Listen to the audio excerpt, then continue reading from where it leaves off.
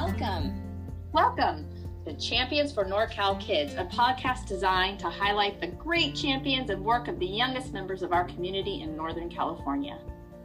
Join us, First 5 Shasta Director Wendy Dickens and First 5 Tehama Director Heidi Mendenhall as we discuss topics that are focused on children ages 0 to 5 and of course their families. Our goal is to inspire, empower, and cultivate a sense of community filled with hope and connection. Hello, Heidi. How are you doing? I'm so excited to be here. Yes. Hello, Wendy. Good afternoon. I'm ready to talk, read, sing. Talk, read, sing, read and sing. I don't know. Yes, I know. I'm very excited too. I wanted to. Oh, you're braver than I can't sing. I can't sing on recorded instruments. I don't think that's positive for anyone. Yeah, people will probably quit listening now. Please don't. I promise I won't sing if you don't like it. If you do, you can ask for requests. I'm not as good as my daughter, but we can try. All right. So does your daughter sing? I didn't know that. Yeah, she does. She's pretty good. I think that having a conversation about talk, read, sing specifically will, enhance people's understanding of what, when we say it in our other podcasts, we're actually intending to mean. Everyone has a different kind of inference when they use words, right? So it's nice to define what we're talking about when we say it. And, for those listeners who may not be aware, Talk, Read, Sing is one of the biggest pieces of the First 5 California's campaign around getting everyone to understand the importance of talking to your child, reading to your child, and singing. So we're going to go into them just a little bit more in depth around what that might look like, why it is important, which is oftentimes for me personally, the biggest piece of how I become engaged into something is to know the why. And then, give suggestions possibly. And then, go from there. So hopefully we'll have some good information for all of you listeners. Yeah. Well, and it's funny because, as a First 5, supporter for many years prior to being with First 5, you'd hear Talk, Read, Sing, and it was great marketability, right? And I think that's kind of the lift of like, why so important to talk about these three things? Like, we could go on for days and days, right? And hours and hours. We can share information for, on all of the why, and we will, but the meat of it is that you just do it. Talk, right. Read, sing, right? Those actions are the foundation of brain development for an astronomical amount of reasons. And so just sharing those specific strategies, sitting and talking with your child, sharing a reading experience with your child, and singing in rhythm and sharing your personal songs of your history with your child, these things go and give gifts beyond what we can really truly account for. Well, I think they've been used throughout the tests of time, right? Because even before we had written languages, we had hieroglyphics, right? We had those sorts of ways of communicating in writing. So you had to learn that, which uses a different part of your brain. But the talking part has always been a way that we have passed information from generation to generation, especially when there wasn't really a written language, right? And so we would use pictures, which is a part of reading, oftentimes too, and that's really all letters are symbols for, different sounds we make right, now. just these squiggly things that mean something to us. Right, exactly. So I think, it's important for us to recognize that talking is one of the most valuable ways for communication to occur and has been something that's been used throughout time. And then, reading obviously in our world is important for so many different ways, but your first form of communication is talking and learning how to talk to one another and learning what the cues are, is learned. It's, I keep saying learning, but it's a learned behavior. It's not something you automatically know how to do. Like a developed understanding of structure in your brain, that there is this conversation that happens, right? That you can provide information and you can receive information. And what do you do when you're listening and receiving? And what do you do and how do you lean in when you're sharing, right? Right, exactly. And babies can already do that. You know, that's when they're cooing and they stop, they wait for you, you do it, then you know, there's like this back and forth that happens when you're doing this. And it's a dance of language, right? So even before they can really verbalize fully, you can start to mimic what it's going to look like to have a conversation. Now, you should be using words. The worst thing, in my opinion, is to baby talk or talk like, you know, gaga goo goo. And that always used to drive me nuts when people would do that with my kids, because that's not how we speak. We don't speak like that, right? They might, but that's because they're trying to learn how to form the word, and it's important for them to form the word. Now that's different than motherese, which we can get into in a minute. Yes.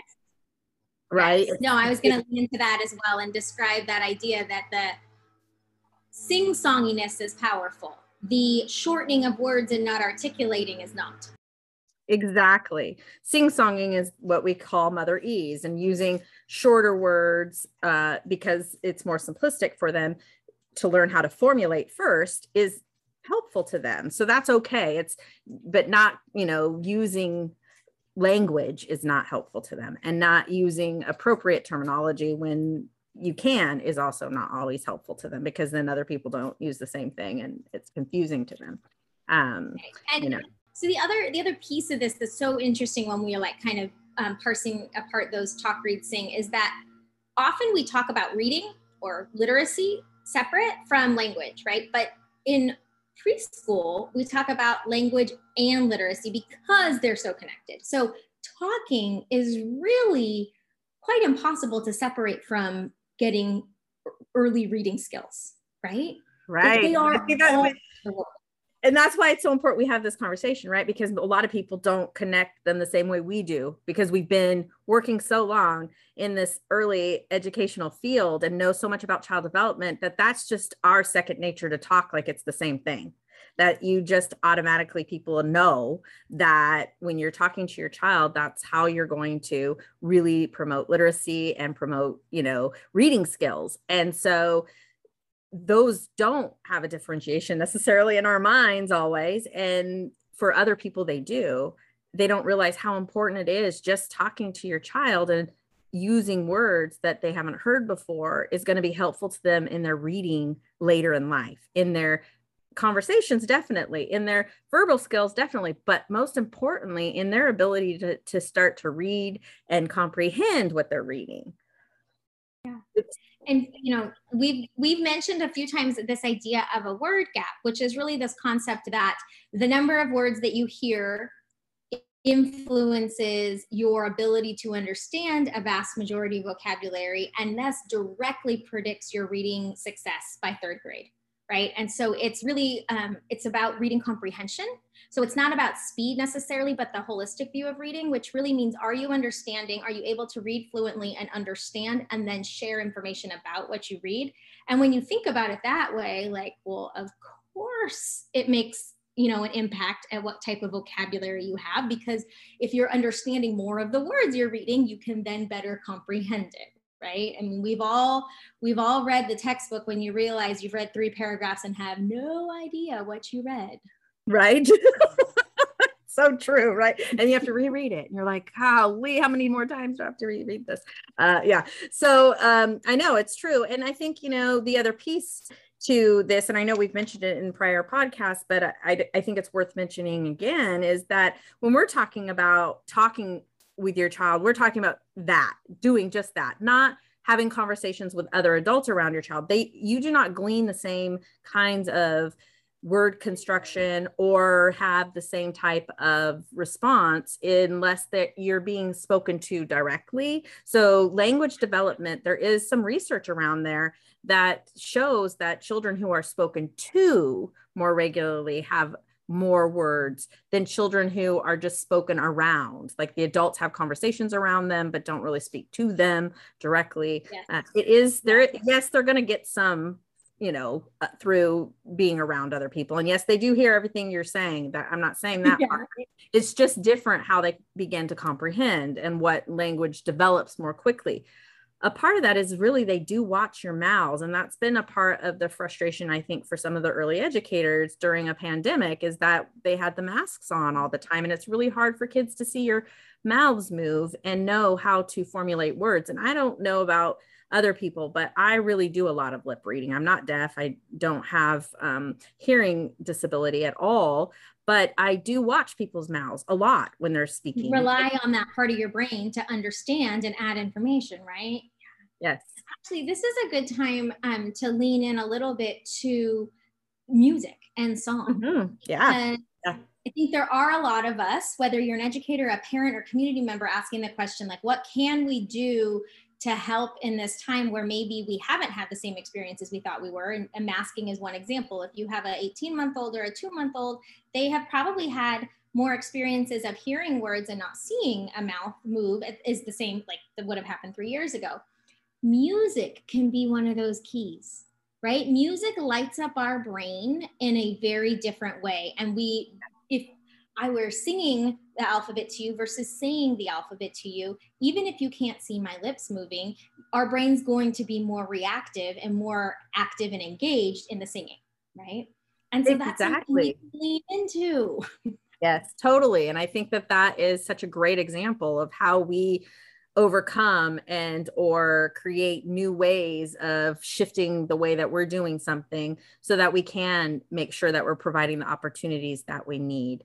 And music is definitely one of those areas of the brain that is lit up differently, or it lights up a different area of your brain. And then when you have words to the music, that again lights up more parts of your brain. And knowing that when you have more areas of your brain lit up while you're trying to learn, you learn actually better. So, you know, there is some research also around like listening to Mozart or Beethoven while trying to learn math is actually pretty helpful, because it's all about some of the mathematical pieces in an orchestra that you're listening to. And there's lots of math to music people don't realize. But I think there's the other two big benefits are like that emotion and rhythm, right? So one, the other thing besides music that makes us learn more and amplified and more efficiently is joy. When you are joyful, when you're learning, you actually, again, just more parts of your brain are enacted, and you are consuming in different ways, in different pathways, and you remember longer. It encodes differently. And music can bring that joy to learning, right? You can have so much fun while learning different words and vocabulary.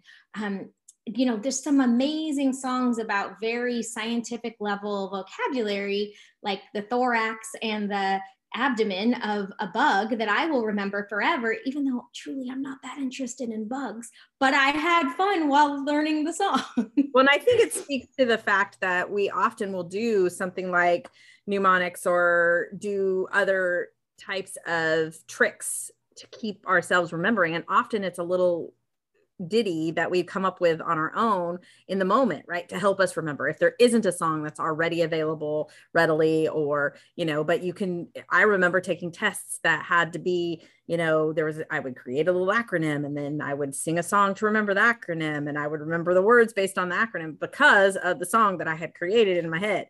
So it's not just more fun to learn, it's helping your brain in a different way to remember those different things. And actually, like, there's also a lot of research around using large motor skills while learning as well, because it activates a whole different part. And the other piece is that you're firing off when you do music and bring joy through music or use your large motor skills, you're firing off endorphins that you wouldn't normally be firing off. And those also help build the different neural connections that you need. So, I mean, it's just music also makes you want to move and dance, and then you remember things through that rhythm. And you talked about that rhythm, which is also very mathematical at times. And so when we talk about reading and, you know, talking, and singing, we're talking about things that are going to begin those pre-math, pre-language, pre-reading, pre-social skills, right? Like all of those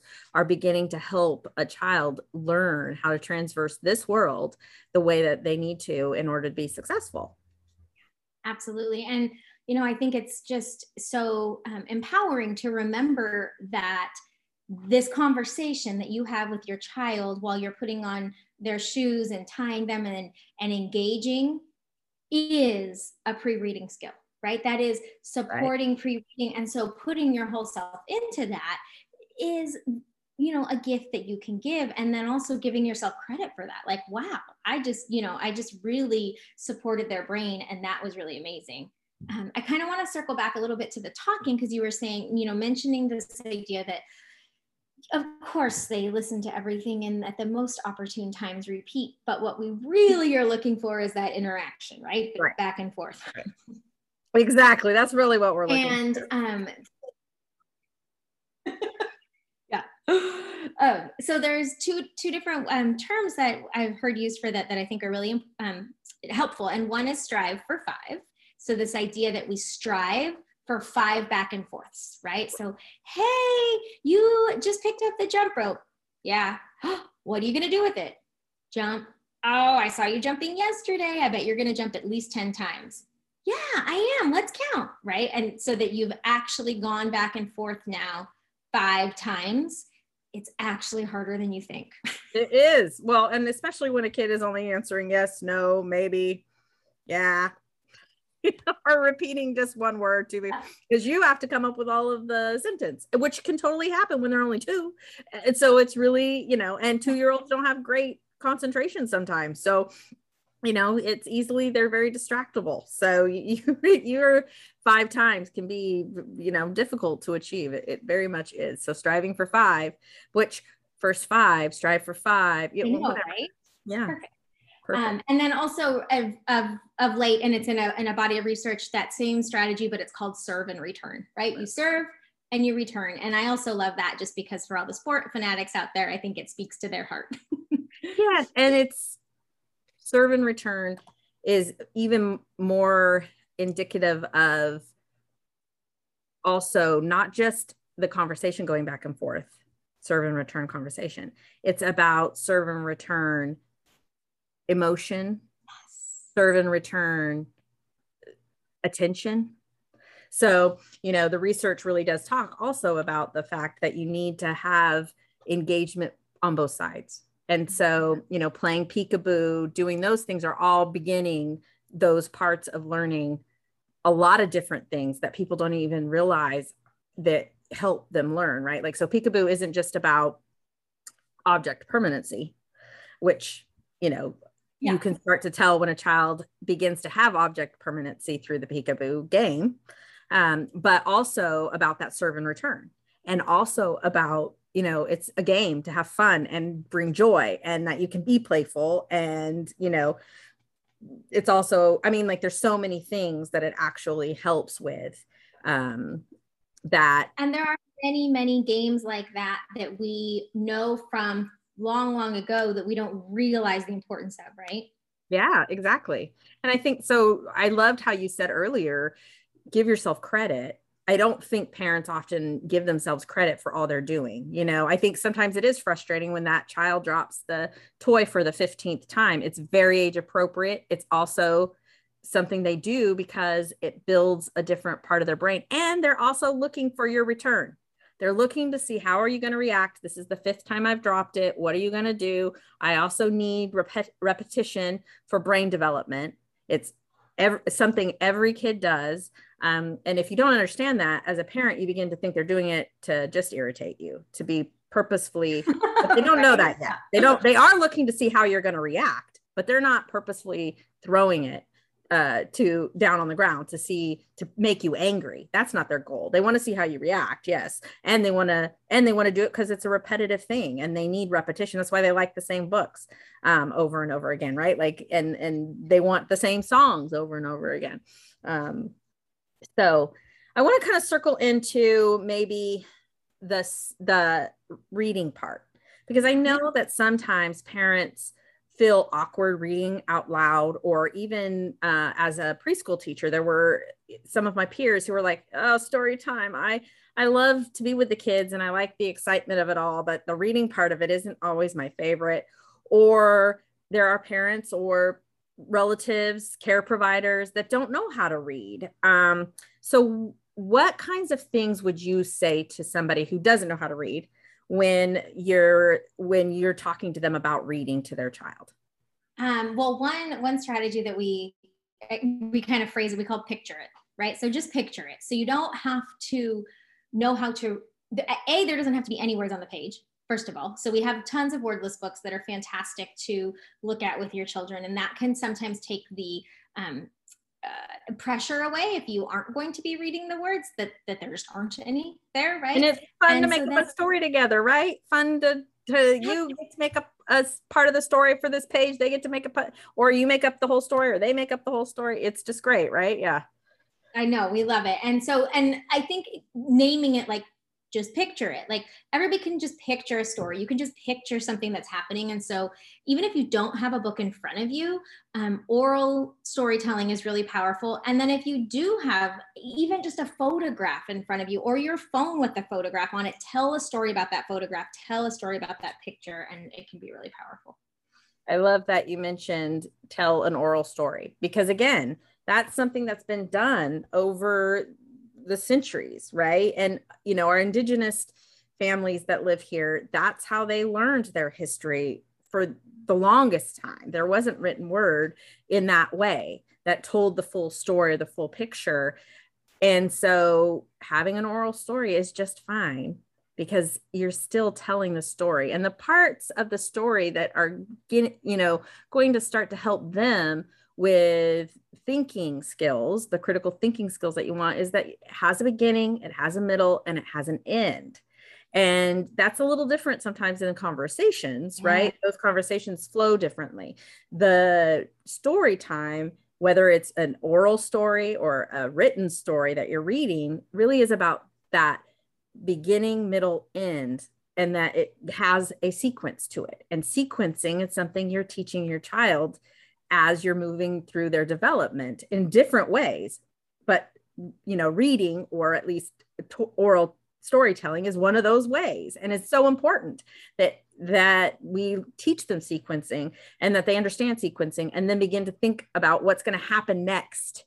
That critical thinking skill, we begin to teach them at a very, very early age. And now we have to follow it up with lots of other things, but that is when the foundation is beginning to be built. And so we do want storytelling, and we want to make sure that we're reading to them if we can. And again, they can't read. So if you're reading a story and you don't know the words either, they're not going to know you don't know the words. Tell the picture story, right? So, and they will be, I mean, we've all had that time when you change the word of a story that you had maybe said it right or wrong to begin with, but like they remember it the first way you do it, and that's how you have to do it.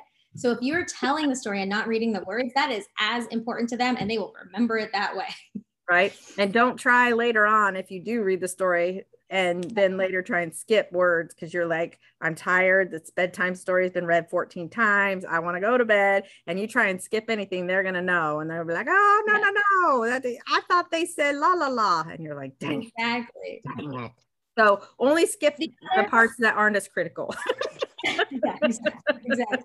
The other really important strategy to talk about is rhyming. And rhyming can happen when you're talking, it can happen when you're singing, and it can happen when you're reading, right? And rhyming is really predictive of, again, reading success and reading fluency.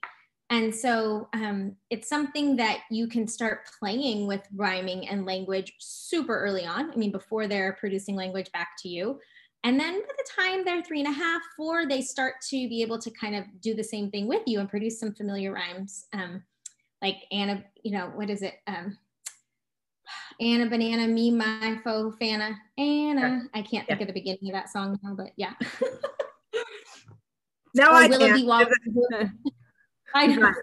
All those little rhyming songs, right? So, and, you know, just letting them rhyme a word, you know, just finding a word, and then you just start rhyming it on. Like, it's just, you know, but. And they won't be able to do it independently probably till almost 4. But if you do it with them and you're like, oh, that rhymed, pumpkin, blumpkin. That was a really bad one to choose. Can you rhyme with pumpkin? What rhymes with pumpkin? Nothing that's really word. Same with orange. Orange also, I know. Pretend rhymes. Yeah. Yeah, they do. So purple lurple. Yeah. They love that. But it's lurple. Is that really a word? Can we look that up in the dictionary? I don't think it's really a word. I have a hard time with certain words that really aren't words and people use them in their regular vocabulary. I really do have a hard time with some of them. That is just a little unknown fact that people may want to know about. What words do people use? I have to be careful not to use them now. Irregardless, because irregardless is actually not a word.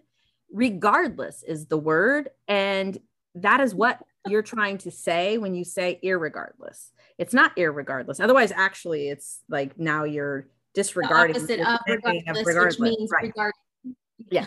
You're actually negating what you were saying when you said regardless, but people use it regularly. Very educated people will use the word irregardless. I'm pretty sure, I feel like we've had this conversation before, but before we did, I'm pretty sure I was the person using irregardless. And now when I hear it, I'm like, not you. It wasn't you. But with kids, you can rhyme whatever you want to rhyme, right? And it's okay because that's still just teaching them that words can become familiar. They can be fun. And Dr. Seuss made up tons of words and all his books. I love his books, but some of them, they're very difficult to read if you're trying to read them with any quickness because your tongue will just get tied up. But that's fun too, right? To have the kids try and say it with you afterward. Yes. And yeah. Like, that is not. In fact, so my daughter, my 3.5-year-old, oh, she's almost 4. She's gonna be 4 in December. She's been really playing with rhyming, but she has, so, you know, we'll say whatever the word is, like dog and pog and whatnot. And she'll like, oh, that's rhymes. But she understands that rhyming means that there's some connection to those two words and some sound related connection. But now she's starting to say like dog, dad, hey, that rhymed. And I'm like, oh, it didn't rhyme. She's like, listen to the first part, duh. So she can, you know what I mean? She's encoded in her brain that rhyming has to do with these phoneme or phonological sounds, but she doesn't understand quite what it means. And my point to this very sweet story about my almost 4-year-old is that it's okay as long as they're playing with sound. Right? So that rhyming concept is this idea that we're playing with sound, and that helps us to put sounds together and take them apart. And that helps us to read. Correct. And that is so good. And actually, I think it's pretty advanced that she's realizing that there's different components to words, right? So for her, she's already also learned like, okay, so duh, right? Like that part sometimes actually, even though that seems simpler than the rhyming part, is actually not always what connects for kids. So that's actually a little bit further down in their advancement in regards to really understanding word formation and how it works and knowing all the D's that work in the D's, right? So I think that's pretty cool. I think it's awesome that she's already like, well, listen, that's the same beginning sound. Right. Totally. And it's so fun to observe and notice. And then just like, okay, now we'll watch the journey unfold. There is, you know, I think if we really dig into talk, read, sing, you are pretty much learning everything you need to learn about social connection and emotion regulation, and all these other amazing concepts can be taught through these 3 things. And I think that we could probably do 5 more episodes on them.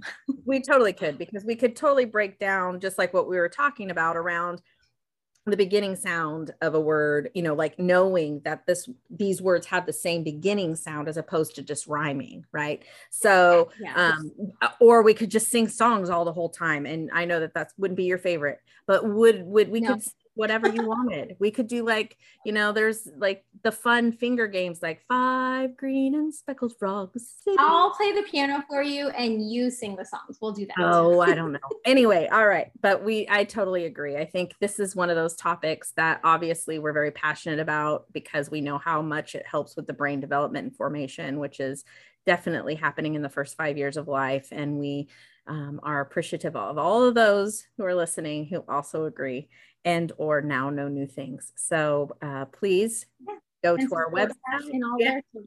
Yes. Go to our website, ask questions, let us know what you want to hear about. Let us know if you're rhyming or singing or even just talking to somebody you care about. All right. Thank you all. Thank you for joining us today.